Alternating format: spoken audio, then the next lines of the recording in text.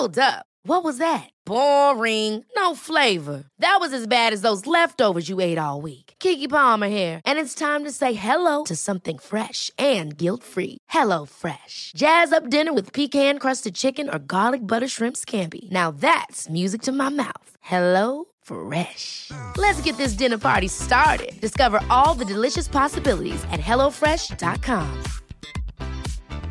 Quality sleep is essential. That's why the Sleep Number Smart Bed is designed for your ever-evolving sleep needs. Need a bed that's firmer or softer on either side? Helps you sleep at a comfortable temperature? Sleep Number Smart Beds let you individualize your comfort, so you sleep better together. J.D. Power ranks Sleep Number number 1 in customer satisfaction with mattresses purchased in-store. And now, save 50% on the Sleep Number Limited Edition Smart Bed for a limited time. For J.D. Power 2023 award information, visit jdpower.com/awards. Only at a Sleep Number store or sleepnumber.com. Hey, before we get the show started, I wanted to let you know we are giving away a bunch of brand new Blackmagic gear. Yeah, cameras, switchers, DaVinci Resolve licenses, a bunch of awesome stuff. So stay tuned to learn how you can enter to win free gear from Blackmagic, and we're going to tell you all about it later on in this episode. Now cue the music. Hey, welcome to the 170th episode of Just Shoot It, a podcast about filmmaking, screenwriting, and directing. This episode was brought to you by patron Alex Schwartz. I'm Warren Kaplan. And I'm Matt Enlow. Today we've got Drea Clark on. She's a festival programmer, a producer, a podcaster, jack of all trades. She even taught at USC Film School for a while. Yeah, for like 13 years. So she is a wealth of knowledge. We could have talked to her for another 15 hours, but we dive in a ton on the insight that she has garnered from being in the festival game for so long and how she applies that to her producing career. How she picks projects, the ways in which she makes them stand out amongst the crowd, and how she applies her wealth of filmic knowledge to producing in general. Yeah, and it's worth mentioning that she works at Sundance now and ran Slamdance, so not the tiniest festivals you've never heard of. Yeah, she's a wealth of knowledge and a real hoot. Also on the show, we're bringing back this segment, Call Sheet. I wonder if any of our listeners actually remember that we did this segment before. I would say 10. Yeah, 10 I think do. that's 10 is the episode that we last did it in. It's been a while, but we're bringing it back, and I think that it's kind of retooled. Before we were just trying to talk to as many different crew members as we could, and that's pretty overwhelming, and you end up wanting to talk to everybody for a super long amount of time. So we've retooled it, and we are looking at the hidden jobs of the filmmaking industry. People who you've heard of their job, but you don't really have a great understanding of what they do. So we're talking to my old friend Elena White, who writes commercial treatments.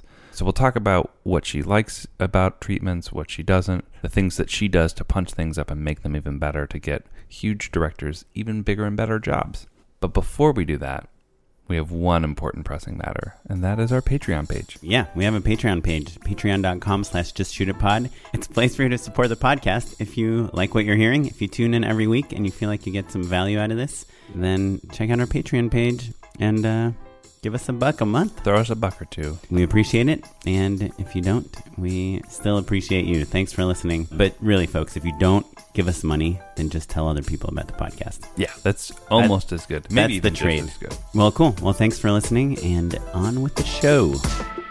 Elena, welcome to the show. Thank you. Tell us what you do exactly. I am a commercial treatment writer, which is a ghost writer for commercial directors, which basically means that I do technical and creative writing on behalf of the directors when they're bidding on commercial jobs, and that gets submitted to the ad agency along with a numerical bid that comes from the production company. So we talk a lot about treatments on the show, and you were basically like the secret weapon of a director who's maybe too busy to really kind of dial in exactly what they want to say on a treatment, or maybe they're not like as strong a writer as you are. You're kind of, you're lending your expertise on writing treatments to directors who want a little bit of extra help. Yes. How does a director find you? How do you get employed by these people? So most of the companies that I work with are larger production companies, and they have anywhere from like 5 to 25 directors on their roster. So originally, when I first started, I was working for a pretty big commercial production company, and I was a coordinator there. And my executive producer had quite a few directors on the roster who were French. English was not their first language, and although their speaking skills were great, that's good. Writing is difficult no matter what. So it's even more difficult when you're writing in a language that is not, your first language. So I started rewriting treatments for some of the directors on our roster. And so that's how I got into it. And then from there, when I decided that I wanted to go freelance, there was executives and other coordinators at the company who were really helpful in getting my name out to other directors that they worked with, friends that they had at other production companies, the freelancers who come in and work on commercial jobs. They might be there for a couple of weeks and then they are off to the next company, so they take your name out with them. Mm-hmm. So it was really more word of mouth and connection. Just word gets out. Yeah, that's how I did it. Now, I do know other people who, basically cold called production companies and emailed samples and, made connections that way. But for me, it was more word of mouth and people who, having met all these people at the first production company that I worked at. Now that you've kind of moved into doing this full-time professionally, it's not just people where English is a second language for them.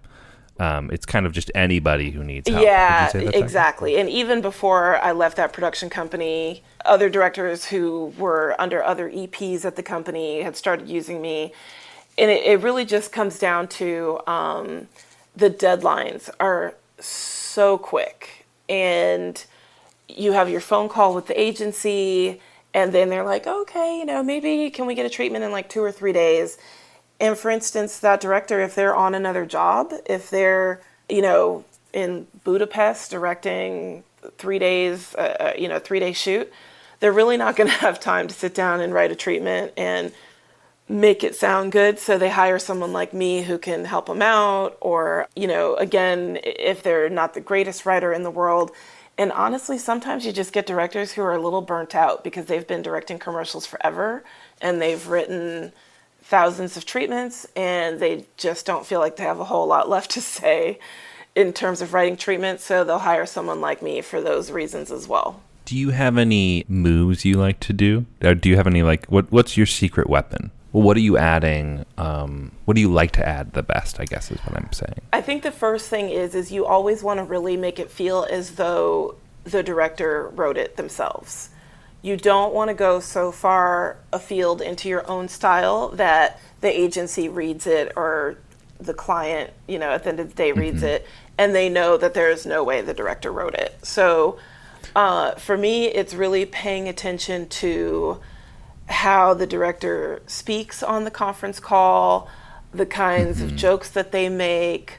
Do they like to use, multi-syllabic words, or do they really stick to short words and succinct sentences? You just want to make sure that that comes across in the treatment so that they feel like it's an extension of the person that they spoke to on the phone when they did their conference call. Can I ask you a specific question about that? Sure. If they swear a lot on the call, do you try to put that into the treatment? So, no, we usually don't put curse words into the treatment. I myself, as Matt can tell you, I have terrible potty mouth. So there will be times when I will try and work in a swear word or two into the treatment. Awesome. Yeah, fucking awesome, I feel like is the one. If you're doing like a beer commercial or like a sports spot, you could say fucking awesome. Tongue in cheek, right? I've been trying to pretend I'm young and I'll put like an AF. Like, oh, this will be cool AF. This will make your socks. Boy, Oren loves the fire emoji an awful lot in his treatments. I think for me, where I tend to use it the most is actually when I'm writing out the story itself. So, for instance, if you have a character who you want to convey that they have a certain expression on their face, like a what the fuck expression, right? And I might write something in italics that says, what the fuck just happened? Right. And sometimes I'll try and soften it by putting an asterisk in for the you And it just depends on who the agency is and who the client is. Right. Sometimes I get away with it. Butthole. Yeah, sometimes they let it slide, but most of the time they're like, yeah, let's take out the cuss words. And are you collaborating with a layout artist as well? Are they like helping with pulling? Because that's the other half of the treatment, right? Of course, it's like there's so many visual elements that are involved in that. How do you collaborate with those people? So if I even know who the visuals person is on the job, my specific collaboration with them is more about, hey, when do you need to have the written words from me by in order to get your part of the job done in enough time? Right. And I tend to add a lot of my own ideas into the treatment. So these poor visuals people will get the treatment and they'll like read some weird stuff that I put in there, and then they're like, oh God, I gotta like do a quick pull on these ideas that she added. So excuse my French, but it's like shit kind of rolls downhill. Sure. So I don't really interact with them too much beyond just coordinating deadlines. Rolling your shit down the hill. Yeah, exactly. Yeah. And I'm like, here's the treatment. Hope you like all the extra stuff I added. Yeah. Well, that's so interesting, though, because I think that's probably, that's part of what they're paying you for, too. Do you know what I mean? Like, yes. It's not just articulate what the director said on the call in a more cogent way. It's like you still have to plus it, right? 100%. Yes, absolutely. Even when the director is on the call with the agency and maybe they're spitballing ideas back and forth, and they'll throw out stuff that seems really great in the moment, but then when you're working on the treatment, it doesn't make sense in the story somehow. So part of the treatment writer's jobs, or at least I consider it treatment writer's job, you help make the story make sense. And there's some directors that I never speak to. I just listen to the call and I write the treatment off of that. There's others that I work with who I might, talk to them for about an hour before I start writing, and just so that I can be a sounding board that he or she can bounce ideas off of. So for me, that's what makes the job interesting, is that, you're not just some transcriptionist and you're not just, putting sentences together. You're adding in, you're plussing their creative vision with your own creative vision. You're the secret weapon. I try to be. I really would love to know, like, kind of what the biggest mistakes you've seen in treatments, like what makes horrible treatments. Let's see. Well, she's never submitted one, so. But I definitely have looked at a lot I'm sure of. she's fixed many. Yeah, that's true. I have fixed treatments, and I always ask for samples when I'm working with someone new, just so I can see what their writing style is like. I think when you read treatments where they're trying too hard to be clever, I think where you read treatments that, all of us, mistakes are going to get by, typos are going to get by. I'm terrible at spotting my own typos. Like at this point, I don't even typo check the first draft. I come back and check it later because I'm not going to see those typos. But I will see treatments that have been sent out that are just riddled with mistakes. And, Wow. Well, it sounds like that's something that's just like nice and straightforward, at least. Just, Yeah. It's really just, just making sure your work is meticulous, and then also just not trying to be overly clever where it feels like you're being phony. Right. Just show genuine enthusiasm about the project. Don't be phony with it. Well, that's so wonderful. Like, what straightforward advice. Like, just kind of dot your I's and cross your T's and also be genuine. That's exactly what you want to hear. Do you know what I mean? Like, there's no booby trap to that. It's Absolutely. Just like, be a good student. Awesome. Well, thank you so much, Elena. It's so great to get to have you on the show and to shed a little bit of light on this kind of secret sort of part of the industry. It's so interesting to me. We haven't done a call sheet in a long time, and it was because I was like, oh, this is the perfect thing. Like, everybody knows what a DP does. Who cares about that? Like, I want to talk to people where it's like, I am maybe a little foggy on what the job is. That's my favorite. So Yes. Thank you so much for coming on. Yeah, thanks, Elena. Well, thank you for having me. Hey, we're going to take a quick break because we have Seth Worley, one of the co-founders of Plot Devices, with us here in the studio. His company makes products that help filmmakers figure out their stories and storyboards and all sorts of cool things. Seth, can you tell us a little bit about your process of how you write a feature script and why the story clock is helpful for that? Yeah, so I realized a while back that when I get a story idea, I don't just get one idea. I don't get a log line just broadcast to me. I get a big pile of ideas. Some of them are really well formed, like scenes, sequences, characters, themes. Some of them are weird, random, unformed ideas that need to be grown a little more. And because I have a loose sense of traditional Joseph Campbell story structure, I know where most of these ideas are probably going to fall in the story. So when I drop them in, inevitably there are big gaps that need to be filled to get me from point A to C. This is normally where I break down crying and give up and stop. Until I figured out this process, which made it a lot easier for me, by visualizing the story like a clock. If it's a 2-hour movie, the 30-minute point is at the 3 o'clock mark, the hour point is at the 6 o'clock mark, and so on. You'll find that, your act breaks are normally right above 3 o'clock and right above 9 o'clock. And you take the ideas, your pile of ideas that you got, you drop them generally where they're probably going to fall in the story, and you pinpoint the gaps. And then by using symmetry, you can fill these gaps organically. Rather than injecting random weird ideas from the outside, you can extract ideas from what you already have. So if I see I have a gap at one point in the story, I can look at the opposite side of the clock to see where there are things that I could build on or pay off. It's a simple but effective way to be able to fill out the story and to get to an outline quicker and start writing. Whether you end up following that outline or not, it gives you at the very least peace of mind and confidence to keep going into the weeds. Cool. Well, if you want to find out more about the story clock and the various products that Plot Devices makes to help you figure out your movie, check out plotdevices.co. This week, this is the big one. We're giving away everything. That's right. We're talking storyboard notebook. We're talking story clock notebook. We're talking story clock workbook and your choice of a pin. To win it all, go to Instagram or Twitter right now, tag @PlotDevicesCO, and let us know what movie or show had a plot twist that just blew your mind. And let's disqualify Sixth Sense from the get-go. For me, a movie with a twist that really inspired me was Memento. Totally changed what the entire movie was about. And then more recently, I really loved what happened at the end of the 3rd episode of Russian Doll. Made that show so much more unique than I thought it was going to be. I really loved it. So let us know what movie or show had a plot twist that blew your mind, and you might just win it all. Hey, we are here with Drea. Thank you for coming. Drea Clark, hello, welcome. Hey guys, thanks for having me. Your resume is super long and super complex. Right? You've got a lot of different stuff going on. Drea, you're so old and unfocused. It's a delight to have you. Well, it was aiming for a compliment.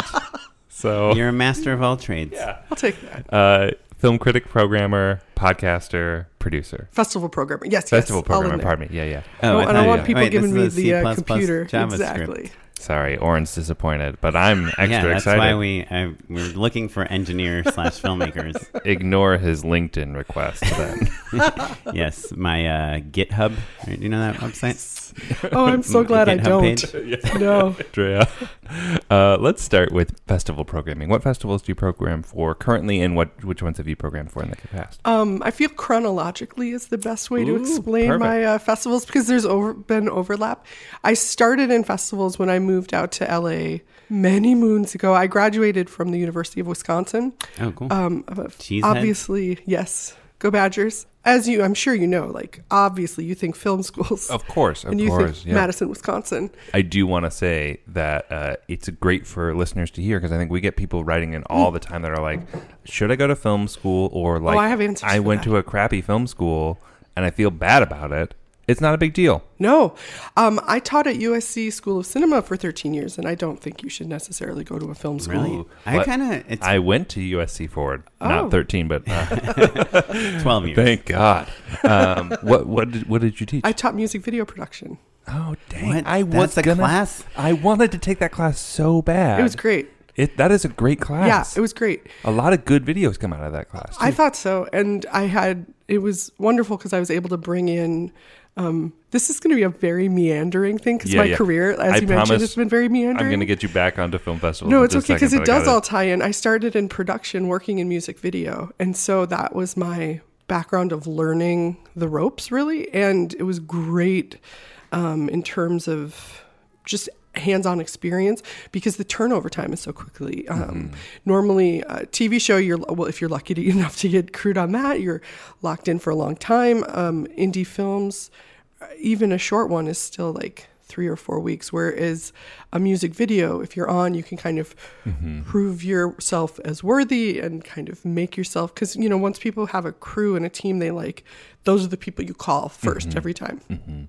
So once you prove that you're not a dum-dum and relatively competent and easy to be around for very long shoot days, then you're good to go. You're hopefully pretty good to go. So if you can prove that without spending $45,000 a year, even better. But the festival thing, so I moved out here with no plan from Wisconsin. I just knew I was going to move to LA or New York, and I'm from the Midwest, so I was done with snow. It's like LA it is. Yeah. I didn't really have any contacts or a good solid plan, but you guys had a dream in my heart, and that listen, Midwestern work ethic, and we all moved here, right? Yeah. I get you. I mean, step 1 is move here. Step 2 is figure out why you moved here. Yeah, no, it's very real. I think the figuring out why is a huge part. And when I studied, I studied communication arts, which was TV, film, and then English. And so we did more, there were some production classes, but it was more film theory and film criticism and developing an eye. And I think that's definitely helped my career as a programmer in looking at things historically, having context, like that helps when you're comparing films like against other films. But when I moved out here, I wasn't totally sure what I was going to do. I ended up making friends with some people who went to SC randomly. And one of them was interning. I didn't even know what interning was, by the way. Wisconsin was not like, make sure, go find an internship. Like I was work for free? Yeah, I was so walking blind. I can't even explain. And so she was like, oh yeah, I work at this film festival. I'm like, great, I'm bored. Do they want me? I'll do whatever.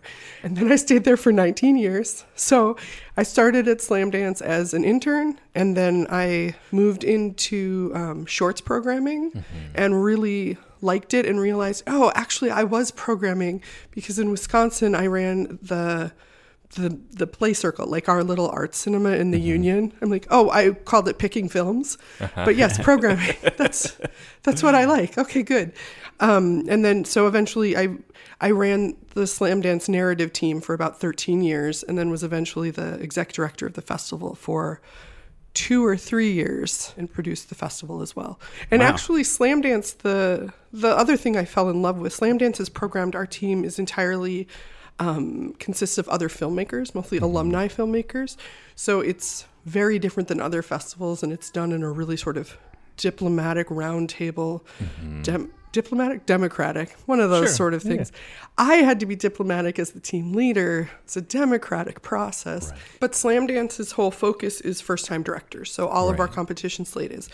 So yeah, Oren Peli, I programmed Lynn Shelton's first film. Did you do Drake Doremus's? Drake Doremus's first one, yep. Well, your face is lighting up. Like, clearly you really loved those films. Oh, yeah. Yeah. The thing about being at a Discovery Festival, which is primarily what I program, it's a whole trusting your gut thing. So it's twofold. One, you feel like you've been part of this film even if you didn't help create it. Sure. When I mean, it gets there, because you you careers, right? Right, and you fought for it, and then two, when they do succeed, you're sort of like, oh, I was a doula for their birth. Sure, yeah. How wonderful.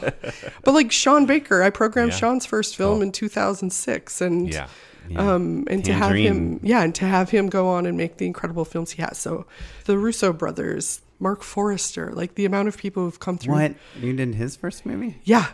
That was the Slamdance of it. And then again, being at a festival meant that it was sort of seasonal. So I was still able to be in production. And that's when I was really working music video and festivals back and forth. Wait, so are you still involved with Slamdance now? No, I've been at Sundance for the past couple of years. So I am now at Sundance. I was going to say Liz Manischel. I can't believe I didn't Liz, lead with Liz. Of course. Liz is a dear friend. Oh, she's such a great human. Yeah, she's the best. Oh, good. Yeah. And Liz, I actually weirdly met through Film Independent. I've programmed the LA Film Festival for the last 10 years and was the senior programmer for the last 4 or something. And then I'm still at Film Independent as producer in residence. And then I've also, for the last 4 years, programmed Gina Davis's Bentonville Film Festival, which is a concentration on really looking for women and people of color and other underrepresented voices, both in front of and behind the camera. Wait, what are you doing at Sundance? Programming also? Yes, programming. I'm in the episode. We started an right. episodic section 3 years ago now. And that's like TV? It's TV. Or so web or... It's primarily TV. I should... Every year like blurs together so quickly. I think the early stuff was like... But we showed Wild Wild Country was one of our premieres, which was this incredible documentary series. And so do you show just the first couple episodes, or how does that work? It's a split. So some of them, we have a... You guys did OJ. Oh, yeah, that was The this People year. Against... And this year we did Finding Neverland as well. Yeah. The Michael Jackson. Yeah. But like a marathon screening where you were just like, oh, we're going to watch all of this Oh, OJ. Finding Neverland, is it like a miniseries? The Michael Jackson, Yeah. well, it's, it was like 3 hours, 4 hours. The one that came out this year. Right. Yeah. Oh, I thought it was like a 4-hour movie, but it's an No, episodic. it was episodic. But yeah. you showed it all at once. Yeah. Oh, wow. And then these are all documentaries, but we showed a lot of scripted stuff too. But the Wu-Tang documentary, which ended up at Showtime, which I love. The episodics, there's something great about the structure of that. It's a different approach to how they're setting up the storytelling. And I like that it flexes different muscles for the artists. And so we show to us what represents the best of the best. So we'll have, we have independent pilots. One of the scripted pilots that we showed this year called Work in Progress just got picked up with Lily Wachowski as an EP on it. What's the lowest budget, least famous thing that you program? Like, do you like At Sundance? Yeah. Well, you wouldn't have heard of it, but like, it's hard. It's a whole range. Like we also showed different lengths. We showed the entirety of State of the Union, which was starred Chris O'Dowd and Gone Girl. Help me, Rosamund Pike. She's like one of those, like a pretty blonde actress who I could not pick her out. She's great. She's so Hitchcockian. Yeah. And it's written by Nick Hornsby. It was directed by. Right. Well, you guys all have access But I mean, to the could internet. somebody, like if Matt and I made a show, is Yes. there a way that So, could get into Sundance, or do we yes, have to because be that's Nick like Hornby? Work in Progress, the one I just mentioned that got picked up. That was one that was made by this gay comic out of Chicago who's been working on it for years. It's like, it's not someone who's like, yes, I'm fresh out of film school. Like, she's been honing her one-woman play for a long time, which this is based on. And so we get a lot of sort of independently made pilots. And episodics is an area that I find really exciting. It's why I'm so psyched to do it at Sundance. So many people who are making films actually kind of want to be making TV, but you've never really thought of it that way. And I know for us at Sundance, the hope is like that it could be the same sort of marketplace for new creatives in the same way that film is, so that people who are thinking that more in episodic structure, people who are, I built this whole world and I have a whole Bible with the whole first 4 seasons arced out, those are the things we're looking for as well. So we definitely have ones that we played that you don't know who they are and you don't know the actors in them. Right, it's not Wu-Tang Clan. Or... No, those were the ones that I remembered because they're the ones that I was saying as like all of our pitching points during. Sure. But the ones that really excite me, it's the same thing. It's the discovery of it. Right. When you're looking at new pilots, what's the thing that like makes you excited about them, that makes you want to program a pilot? So the thing that gets me, it's twofold. I keep saying it's twofold, but I guess I'm a bilateral thinker. Who knew? Now what an educational experience for me. One of them is the idea of directorial voice or authorial voice. So much with indie film is this way as well, but I find that almost to its detriment. Like, we'll get a lot of first-time filmmakers who've made this story that's about something really significant to them, and therefore they sometimes are not as tight with it as they should be. They're not as looking at the storytelling. They're looking more at like, no, but that's how it really was. Oh, that's how it really happened. Yeah. There's nothing worse than being in a screenwriting workshop and being like, well, this is bad, and then being like, well, this is how it really went down. Yeah. And You're like, well, okay, great. now. Well, now we're writing it, so let's do it better. Or sometimes I'll be like, I don't really believe this. And they're like, no, that really happened. I'm like, well, then write it in a way that makes me believe it if it really happened. And so in film, that definitely happens all the time and you've saved up and you have this one big story, but I think that can fall flat. Whereas with episodic, if it's either webisodes, if you're looking at people making 4 or 5 minute or 10-minute pieces, or more traditional kind of 22-minute length, I think there's a requirement because of the structure to do that editing, to tighten in a way that with a film, it can kind of stay loosey-goosey. You're like, I've got 90 minutes. I'll have this 10-minute scene with my dad that really happened. Sure. Like that would be a whole episode of your web series. Right? Yeah. And you're like, oh, we can't do a whole episode with him just talking to his dad. So you have to fine tune it. So I think it takes episodics, and I'm saying that sort of interchangeably both for what people think of as web series. I don't really like the term web series only because it has such a like early 2000s. Yeah, Sure. it's called digital. Right. Digital Yeah. series. Digital series. Yeah. You But, say web series and you think, like just terrible toaster effects Yeah, and just a really rudimentary filmmaking. And I think there's people out there doing really sophisticated and playful work that's Independently, just happens to right. be episodic structure. Right. So, like I said, the fold one of my twofold is having that distinctive voice. Because, for years, what we've gotten from television has been something that's been so heavily edited through broadcasters, through their weird structure of, oh, I got something picked up for pilot, and now 50,000 people are going to give me notes on standards and practices. Right. And by the time we see a lot of TV shows, they've been almost euthanized. Like the whole soul has been sucked out of them. And you just sand all the edges off. yeah. And so having the ability to just put that forth yourself, if it's online, if it's through festivals, it's the same thing as with indie film, but a lot more people, I think, are taking that on. And I encourage it. I think it's a smart move for showing the kind of storytelling you're able to do, especially if you want to maybe end up in TV. Maybe that kind of structure works better for you. So that was the one fold, is the kind of what I'm looking for is the voice. uniqueness and the voice, but also what is the story telling me that I'm not already seeing? That's always what we're asking, right? Like I've seen, oh, is this a workplace story of... is there a receptionist that has a crush on the guy that works as dad? Like there's shows that I've seen iterations for years, but then this is something of, oh, it's brand new, like that I've never seen. For example, I'll use the work in progress again.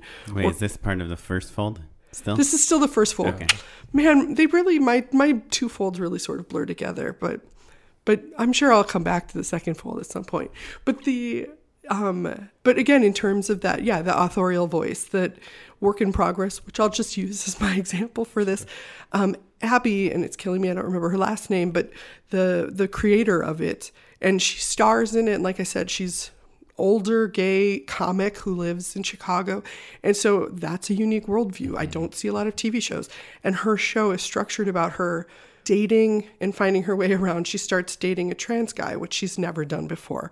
And so that is a whole, and it's really funny. And also, she's really depressed. I'm like, it's so funny. You guys, she's super depressed. It sounds like a cable show, honestly, though. It does. Right? Yeah. But all of those things that's not going to come through your traditional, like, ooh, I'm going into a network and I'm going to pitch. So I've got this older suicidal lesbian and she meets a trans waiter, right? Like, so those are but when you see it, she has such a voice and it's so funny and it's so unique, and the insights you get from it and the talking points. And the twofold of why I think episodic is the structure of it. I'm looking for something that doesn't just feel like a short film that you've called an episodic. I want it to have the idea of, oh, there are so many interesting narrative threads here, that you have built an interesting worldview. I get where I am. Even in 4 minutes, you can see that with things. I get where I am. I haven't seen it before. Oh, I want to know where they're going to go. Where's she going to go? What's he going to do? Like something that's setting up, that's what you want. And that has this tone, but it also has this possibility to it. Or else it's just a short film. Yeah. Short films are great, but it's not the same thing. Different deal. Yeah, you know what I love about this, just kind of on maybe a more broad level, is that I feel like independent cinema is economically, business-wise, is like kind of in a weird place right now, where it's hard to make money in independent movies, right? Like you kind of just have to be a rich person or no one in order to get them bankrolled currently, right? It's never been easier to make a movie, but it's still pretty darn hard to find the finances and make money on it, right? And so I think a lot of the filmmakers who have an eye towards smaller, more intimate, more offbeat stories. You know, if you don't want to do an Avengers movie or a Mission Impossible movie, indie movies used to be the thing that you could do. Now that that's going away, TV is kind of bubbling up, right? But but there's so many gatekeepers, as you were saying before. And so what I love about Sundance doing these episodic programming slates is like it gives you a chance to do the independent thing that makes money, and maybe you actually will be able to find a marketplace for it. Well, the hope too, it's in the same way, like with Slamdance, with the examples I gave you of directors whose first work we programmed, you probably never saw the first feature that we programmed, Sure. but then you've seen subsequent work of theirs. And it's the same thing with episodics. It's interesting. You may not ever see, it's going to be my go-to, but like you may never see the pilot of Work in Progress that we showed at the festival, but luckily now you will get to see. And it's also the voice of it. Like the Broad City women created their whole characterization, the whole flow of the show. High Maintenance was another show that developed online. I love comparing those two though, because Broad City, I remember when that show was picked up for like past pilot was greenlit for series, there were like, I swear to God, there were episodes of their web series that had 300 views. Yeah. Like no one was watching that show before it became a TV show. Whereas High Maintenance had a following. True. And like, Right. you know, people were excited about it. That High Maintenance was the show that like people would be like, oh, have you seen this cool web series? Right. People were paying on Vimeo to watch it. Yeah. Yeah. I think I did, actually. Seems like something Good you would you do. support an artist. Yeah. Well, the thing that's nice about them as well, and that stands out and maybe is something that's more of a threat. Hey, folks, I'm Mark Maron from the WTF Podcast, and this episode is brought to you by Kleenex Ultra Soft Tissues, your ally to help tackle your allergy symptoms this season. I love the change of seasons, but nobody loves pollen and all those other things floating in the air that make you sneeze during this nice weather. Kleenex Ultra Soft Tissues are hypoallergenic and allergist approved, so fight back against watery eyes and runny noses without worrying about irritating your skin. For this allergy season, grab Kleenex and face allergies head on. Planning for your next trip?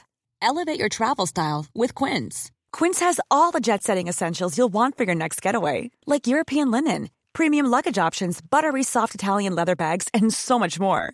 And is all priced at 50 to 80% less than similar brands. Plus, Quince only works with factories that use safe and ethical manufacturing practices. Pack your bags with high-quality essentials you'll be wearing for vacations to come with Quince. Go to quince.com/pack for free shipping and 365-day returns.